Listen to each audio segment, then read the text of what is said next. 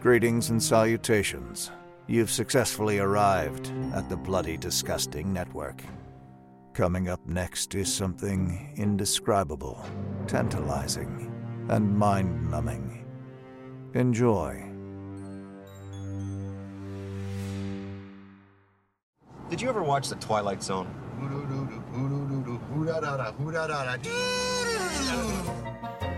God, remember The Twilight Zone with Burgess Meredith? Remember, he loved to read, and there was a nuclear war, and he had no friends anyway, and he was down in the basement. Glasses. What about the mannequins that got 2 weeks off and turned into humans, and they were allowed to go out and shop for 2 weeks on their own, and then this one came back, and it was over 2 weeks, and the other mannequins went, come over here for a minute, and turned her into plastic. You want to see something really scary? Yeah. Welcome, everybody, to Zoning Out. I'm Christopher Feinstein. John Sachs. Frank Bonacci. I'm Batman. And Judd. We are here tonight to discuss Season 1, Episode 18 of The Twilight Zone, The Last Flight, with an air date of February 5th, 1960. A World War I British fighter pilot lands at an American airbase in France 42 years in the future. What do we think? 10. A 10 off the bat? 10. Love this. Love this. Holy shit. Yeah, I lost my shit watching this one. You didn't even hold back, didn't fucking say nothing, just screamed 10 right at the bat. Yeah, I was so in the bag from the opening minutes of this. I mean, well, my thing is, we haven't really discussed this, but I'm a total butt slut for anything time travel related. Butt slut, you son of a bitch. I fucking love anything time travel related. I love, and this is such a good early time travel story, dude. Our boy's back, Richard Matheson. Yeah, coming back, and as this is his second story on the show, I think this is his first credited script credited to, or is that wrong? It's the first non-Serling script to go into production. Wow. Okay, so good, top to bottom, from the openings, the clunky guy in front of a backdrop and the wind machine in the cockpit shots at the beginning. Yeah, that's fine. Fine, I'll take that. Come on, I'm not gonna knock that. But when he lands and he's on a modern runway with a modern plane, and when he just lands, and that's just wordless, just like he just lands, and it's just like, whoa, because it's just Rod's at the head of the episode. It's Rod Serling saying what the situation is for this pilot. Witness Flight Lieutenant William Terrence Decker, Royal Flying Corps, returning from a patrol somewhere over France. The year is 1917. The problem is that the lieutenant is hopelessly lost. This is a British pilot fighting in World War One. He lands, and we see all the modern stuff, and it's just like, cut to commercials. Like, that's fantastic. Love that. Yeah, I like the line that he does. It's Decker will soon discover that a man can be lost not only in terms of maps and miles, but also in time. I like that a lot. Fucking Serling. Fucking guy. So good. Yeah. Love this episode as well. And knew Frank would love it because of how many sweaty men. Oh, there was a lot of agitated men in this one. A lot of sweating. Sweaty and agitated. A lot of those angles showing the sweat. Woo. Oh. And they put sweaty men. It's like, here, let's have them stand in front of these blinds to give it that nice, nice sheen. To have some shadows, but really highlight the sheen on the forehead. Fantastic. Good use of sweaty men this episode. I was more middle of the road on this one. Okay. I thought it was fine. I thought everything about it was well done. There's hints of other episodes that made it feel a little more redundant. And again, it's like we've had some really awesome things to compare it to. So even if I'm like, yeah, that was okay, it's still good. It's just compared to one we did 2 weeks ago, it's all right. I just love the central concept of it. And they took it to places. I mean, you could have just did that, have him come out in 2019. But the personal touches they throw into it, like his cowardice, and this is a chance for redemption. The way it just did the plots, and did its the bootstrap paradox mechanics. I loved all that stuff. A feel-good Twilight Zone episode. Kind of a feel-good one. He had the chance to do it. Bittersweet, I guess. But more so, he had the opportunity to do it right, and he did. A noble sacrifice. Yeah, he gets It's a- redemption for his name. Did anybody get Langoliers vibes from this? Like, do you think like maybe what? Now that you say that, yeah. Before you said that, not as much. Because I'm looking at Yeah. Chris because he's just like made a You smile. bring up the Langoliers a lot on this show. I like the Langoliers. I get Batman Forever vibes. I'm Batman. Anytime Frank brings up the Langoliers, Batman, something, I'm always gonna smirk. That's drinking game stuff. Yeah, that's the zoning out bingo card. There's Langoliers, Batman. And of course Congo. Stop eating my sesame cake! Congo. So normally the procedure for a first-time contributor would have been to write an outline before going to the script, but in this case, Matheson just sent them the idea. Yeah, So I think he's got pull. He's got carte blanche swagger. at this point, I think. Yeah, he's got a pedigree at this point. Like, you know, they know who he is. I know who's these. Who's these? I know who are you. Well, you say that, but you don't know shit. I know who are you. The performance by Kenneth Hay. I can't Hay. It's really good. I enjoyed his stuff a lot. For me, I couldn't find a false note in it.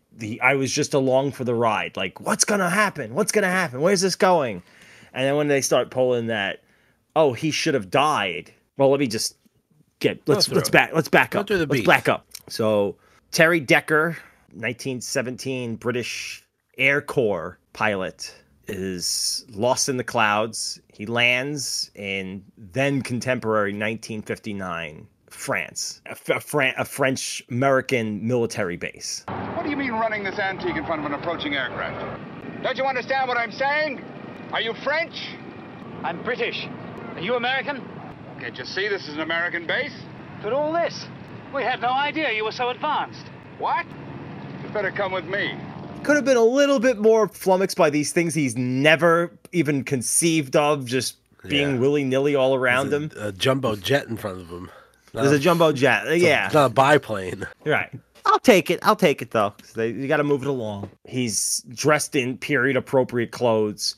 He's brought before the base's general, and everybody's like, "What are you doing? What are you, like, an actor? What is this? Some kind of air show?" And Decker's like, "What are you talking about? What's an air show?" Major Wilson, who's in the general's quarters with Decker and the general, asks him, "Do you know what year it is?" He's like, "Yeah, well, it's 1917, obviously." I thought I was landing at 56 Squadron RFC. 56 Squadron RFC? Wasn't that it? What's today's date? March the 5th. What year? Why, 1917. 1917. Yes, that's correct. And he's like, "No, it's 1959. So they think he's doing a gag. Right. They start going through all his personal effects, and they're like, wow, this is pretty elaborate to go through all these lengths to wear this. Wilson is starting to buying that this guy's sincere. The general is just like, this guy's a wackadoo. What do you mean? Get him out of here. They essentially bring him to a cell. It's a cell or just an interrogation room. Wilson visits him in the cell and starts asking him like questions like, what's the gag, son? Who the devil do you think you're fooling, Decker? Or whatever your name is. Sir, I swear to you, when I took off this morning, it was March the 5th, 1917. Mac and I were going on our Captain Mackay. Mackay? Yes, we're in the same... Alexander Mackay? Wilson knows who McKay is. He's like, "You mean General McKay? Who's coming here today?" Who's coming here today? Right. He's like... Which is neat. Which at this point, I'm like, oh, he's going to recognize him. That's what I thought. So I said, that's where I thought the story's going. It's going to be like a big reunion thing. Like, oh my God, where have you been? Like, I said, oh, this is going to be cool. But I think they take it to a more interesting direction. Because he goes, no, it can't be McKay. It can't be the same McKay because my McKay died. He's like, well, what do you mean he died? He's just like, well, truth be told, I'm kind of... Yeah, yeah. His life function ceased. He's like, well, truth be told, I'm kind of a pussy. And I kind of left him to die. I'm kind of a coward. Great scene, by the way, where he just lays out his cowardice. Mackay will be here in a little while and we'll get to the bottom of this. I tell you, I can't see him. Why not? Because he'll know me for what I am. What are you? I'm a coward! I'm a coward! Always been a coward. All my life I've been running away. Pretending to be something I never was, never could be. It is weird that I understand people were drafted, but if you're kind of a skittish person, maybe proto Air Force pilot is probably not the best way to go. Yeah, we probably want to keep your feet on the ground. Maybe try for, cook. Mess hall, right. It's like, mail clerk. It's like, that sounds pretty brave to be a fighter pilot in those stupid-ass biplanes they had back then. That, Right. just basically new technology. Like, we just made these things. What do? I guess we kill the enemy with them. We don't know what we're doing up there. I mean, in order to get them to start, the guys would manually have to spin the fucking... Yeah. And hopefully it don't take your fucking hand off when it goes up to speed. Right. This guy's is professing himself to be a coward. I'm like, hey man, take some gumption to go up in one of those things. Imagine that. The balls he's fucking... I'm just thinking No, about this right no. now. The balls that you have to fucking have. This is a thing that no one's ever seen before. This is brand new technology. Brand new. You have to start this thing by giving it the old heave-ho. And then you just take off into the sky and just start fucking Gatling fighting people. How do you train back then? It's just like, okay, this is general blah, blah, blah. Yeah, I kind of know what I'm doing. I took one of these up and I haven't died yet, so I'll show you how I haven't died yet, because I don't really understand the principles of what I'm doing. Because the feeling in their tummies. Yeah. When they're coming down, there's one coming at you and the guy's fucking... Just all the wind. I can't even fucking think about what's happening. So I don't understand what I'm doing, this completely new technology, and other people who don't know what they're doing are shooting at me. It's like, this is a shit show across the board. Holy shit, man. Like, yeah, I get it. Like, pilots today and, like, aerial battles, yeah, I'm sure. It takes fucking bigger balls than I have. But then, I can't even... You're out. You're in a convertible. You're in a convertible in the sky. You just fucking... I ride my bike a little too fast. I got something in my eye. Forget about shooting. A well-placed dove could end your life very good, easily. Right. Well, the whole time he was like panicked. Holy shit! What is happening?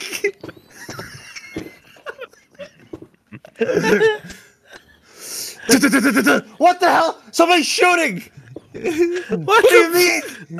What the fuck is going on? Who the fuck is this Frankfurt guy anyway? I don't give a shit. I just want to go home. Can't I just go home? The wind, your face is just being assaulted by air. Yeah, because they had, the first few guys didn't have goggles. No, somebody had to go up and go, like shit, I'm blind now. Don't do that. Just squinting and just holding a joystick. You don't know where the fuck you're going. Yeah, it's just like, that first. Okay, so you have to land this thing. Oh, yeah, landing. How do we do that? Well, maybe the first. Let's not make the wheels out of wood and rock next time. Oh, how do we do that? Then you just. All right, we don't do it like that. Okay, right. That didn't work. All right. Yeah. Try not to just spike it directly into the ground. You could fall out of that thing. Yeah, this Miniac's doing loop-de-loops and that shit. It's just like, yeah. What kind of belt system did they have? There was probably no seat belt. You think there was a seat belt? Oh no! way. Hopefully inertia. Hopefully. Hopefully you just fell out. I don't know. Holy shit! Yeah, right now you have so much. There's so much in your favor. You could eject. You have a parachute.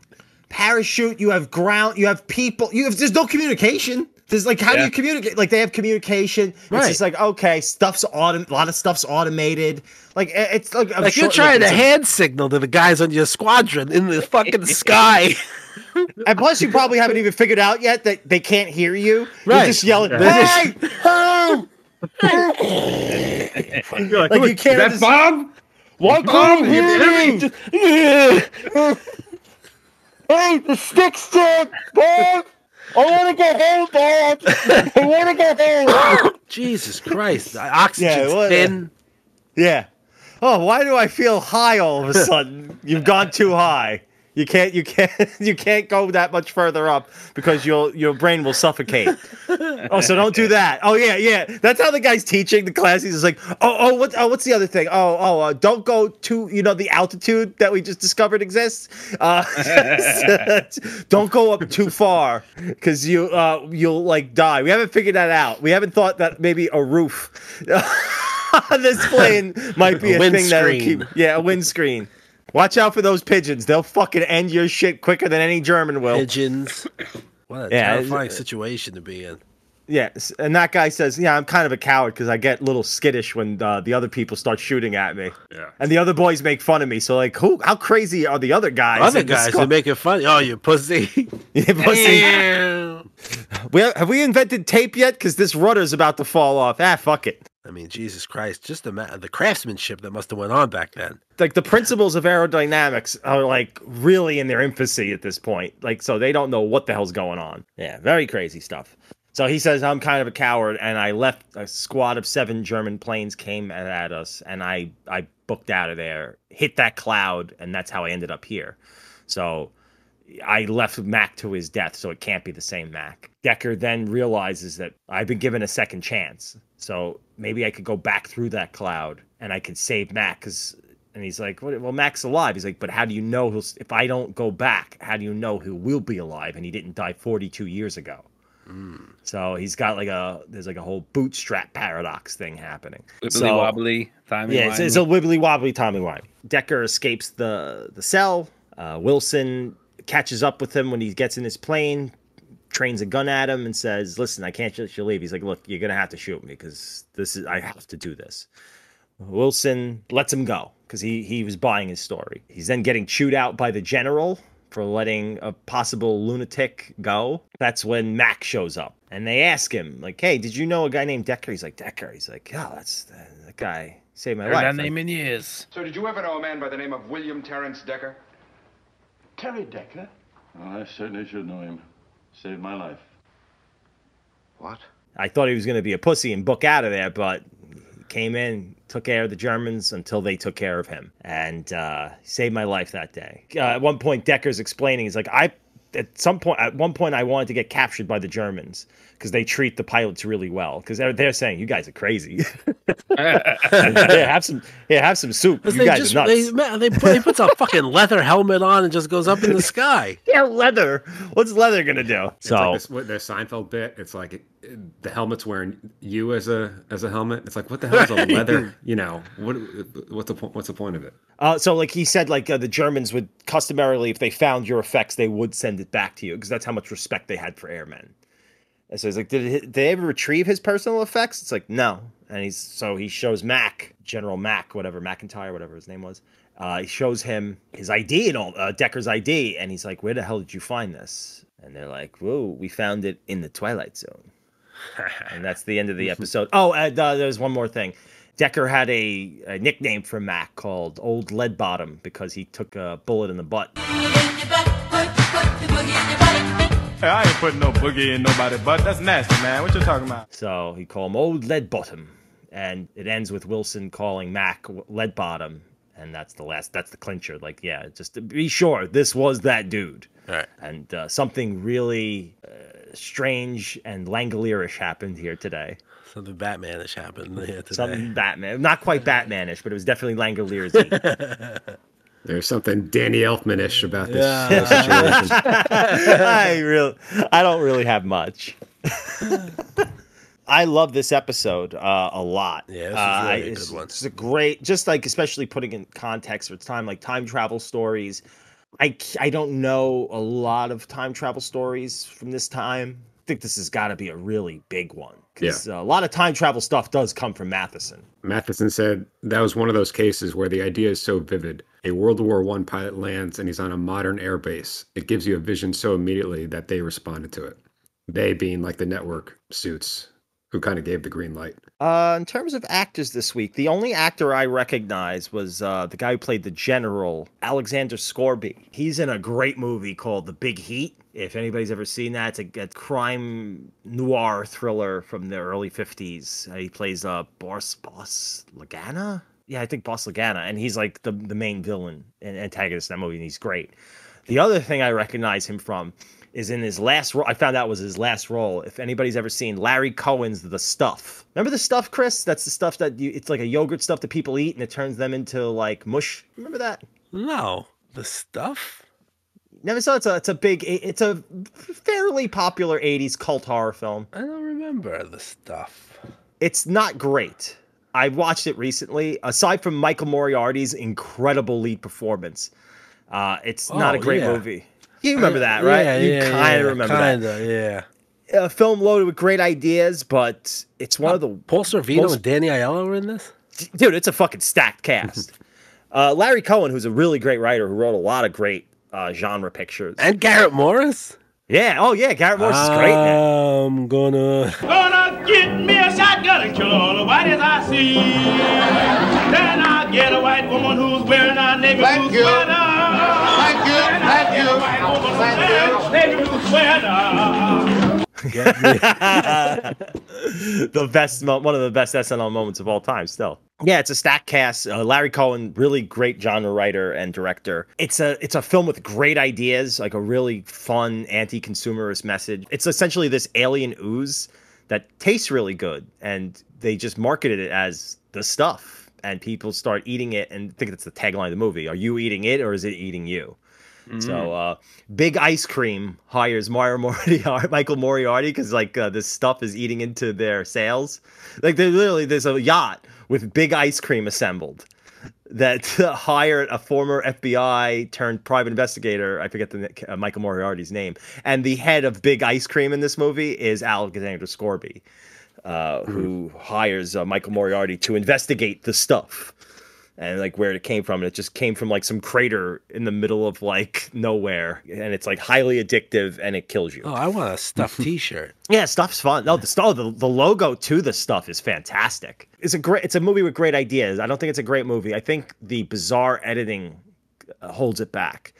Apparently, there was a problem editing this film, and you could see it. Like it's like there's like a lot of weird, rough edges to the film that, for me, kind of hurt it. It's still a lot of fun. It's a movie that's a lot of fun, but could be an all-timer classic genre picture. But it's just as it stands, it's just a good time. And now a word from our sponsors. When I was a little girl, I didn't think there was anything that I liked better than ice cream. Now I'm a big girl. And I've decided there's something I like better. Much better. It's called the stuff. And believe me, enough is never enough. So this episode is brought to you by the good folks at Far West Press and maverick indie filmmaker Kansas Bowling. We go way back with Miss Bowling, don't we, guys? Yes, sir, as the time of this recording, about 1 week. First up, for those who hate writing letters, there's Pre-Written Letters for Your Convenience, pre-written by Kansas, alongside her sister and frequent co-conspirator Parker Love Bowling. A series of increasingly specific and absurd letters that are meant to be cut out and sent to the people in your life. If you're like me, and I know I am, this book will tickle your funny bone and caress your aching knees. Next up is the companion book to Miss Bowling's upcoming film Cuddly Toys, the aptly named A Cuddly Toys Companion. All kidding aside, I was shown a screen of this film, and it is nothing short of a masterpiece. Oh, don't worry, folks. You're gonna hear a lot more about this film from me in the coming months. I was genuinely floored by it. This book follows the harrowing and often hilarious adventures Kansas and crew went on in making this soon-to-be classic. If you love filmmaking, and crazy behind-the-scenes stories, this book delivers all that in spades. And fret not, you needn't be familiar with Mrs. Bowling's oeuvre. How do you say oeuvre? Am I saying oeuvre right? Oeuvre? Yeah. You don't need to be familiar with Miss Bowling's oeuvre to enjoy this pair of books. You must simply be of unusually high intelligence and distractingly attractive, which is how I see our audience in my mind's eye. But now is your chance to prove it with action by heading on over to farwestpress.com and picking up pre-written rubber baby buggy bumpers and picking up pre-written letters for your convenience and a Cuddly Toys companion. While you're out, check out kansas-bowling.com to see what goings-on she's up to lately. You'll be supporting our shows by supporting our new sponsors, Kansas Bowling and farwestpress.com. Thank you for listening, folks. I love you. I think I got it.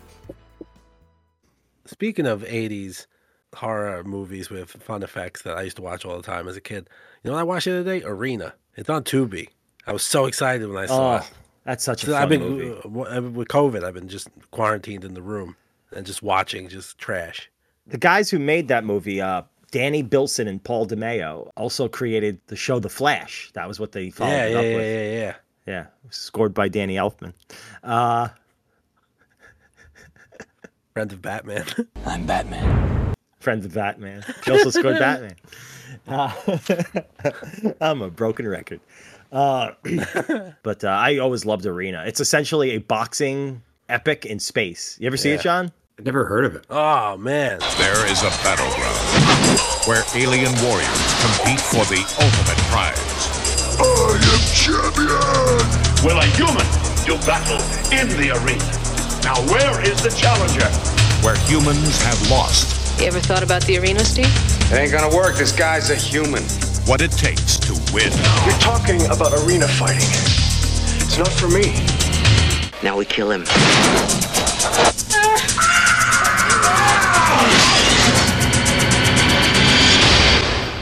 Arena. It's in like an intergalactic space station, and there's a boxing tournament, and this, I forget the name, Armstrong. What the fuck's his name? Yeah, I forget the name of the guy who looks like a blonde Christopher Reeves. Like, it's crazy. Is the first human competitor. He's the great human hope, essentially, of boxing. And it's him boxing a bunch of alien species.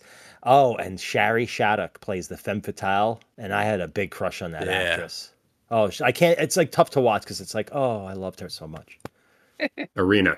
Yeah, Arena. It's fun. It's fun. Yeah. Steve Armstrong. Yeah. I don't know what else to say about this episode. Objectively, maybe not the best, but it pushed my buttons. It's like, oh, damn, you got my number episode, so automatic 10 from me. Yeah, I give this an 8. That's probably more reasonable. 6. 6? Ooh. But for me, 6 is like solid because I'm keeping track of my scores. Yeah, I don't and the keep ones track that like the 7s and the 8s and the 9s. It's the competition's getting tough. Yeah. So 6 is very good. I try to watch this thinking as a 60s kid, like a 1960s kid watching this must have rocked your fucking world, this story. Like, that's just a mind blower. I remember seeing Back to the Future when I was 5, and I didn't understand what time travel, because I was 5. So I'm like, when Doc Brown gets killed at the beginning, and then then Marty shows up at his house, and I don't understand that he's younger because he's just, they're just all old people. So if his hair is slightly less white, I don't understand that he's supposed to be a younger person. I just understand it's like, but didn't that guy die? And it was only like days afterwards of me like constantly working the problem that I finally understand what had actually gone on in the movie. And then I became obsessed with the concept of it. I'm like, wait a minute, that's crazy. What an amazing, it's a mind-blowing concept when you're a little kid, time travel. So I'm watching this, thinking about it. Like this, like if you're a 1960 kid, you must have lost your goddamn shit watching this. Yeah, for sure. Is this your only 10 or was Perchance a 10? Perchance to Dream is a 10. That's my So you got 2 10s. Yeah, 2 10s. It's weird. I didn't plan it for it to be this way, but it's both 10s are episodes not written by Serling, which is weird. Ooh. Well, now we got Monsters is, you can see it now. Oh, no, we're close. I was about to say, because like we're knocking at that door. Yeah, it's We're 22. we're 4 weeks away. Oh, I'm so excited. So that's like basically 1 or 2 recording sessions away. Coming up. And then we're short. Right after that, well, not really right after, but we got a stop at Willoughby coming up too.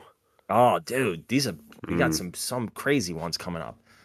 Again, these are all episodes. Never saw Last Flight. Never even knew about it. Didn't know anything about it. And there's one actually that's coming up soon, Elegy, that I really fucking like, that I totally forgot about until I started reading the description of it. That's 2 away. We'll get in that one. How many episodes of this season? So where are we in the season? We're like halfway through. We're exactly halfway. Yeah. We're exactly halfway. I had a feeling we were halfway. Yeah. Mm-hmm. So halfway through, and more puds than duds. I don't know. I was trying to think of a pun. I don't know why.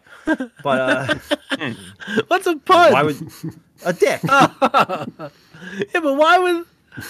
I don't know. That's why I'm saying. I wasn't happy with it either, Chris. More zones than bones. Yeah, something. I don't know. I was trying to come. Because I started with duds. I started with duds, and I'm like, what rhymes with duds? And all I could think of was dick all the time. We gotta make a it's T-shirt with just a big dick on it. It just says more puns than duds. Oh God! Now With we the big black and white swirled dick. Yeah, with the eyeballs as the ball. An eyeball and a clock for the balls. What puns and duds? So is this episode a pun or a dud? Oh God! Say, put a tree in your butt, put a bubble bee in your butt, put a clock in your butt, put a big rock. And now, Mr. Serling. Next week, we show you the face of war, but the kind of portrait we venture to say you've never seen before. Dick York and William Reynolds star in The Purple Testament, the story of a man who can forecast death. That's next week on The Twilight Zone, The Purple Testament. We hope you'll join us. Thank you and good night.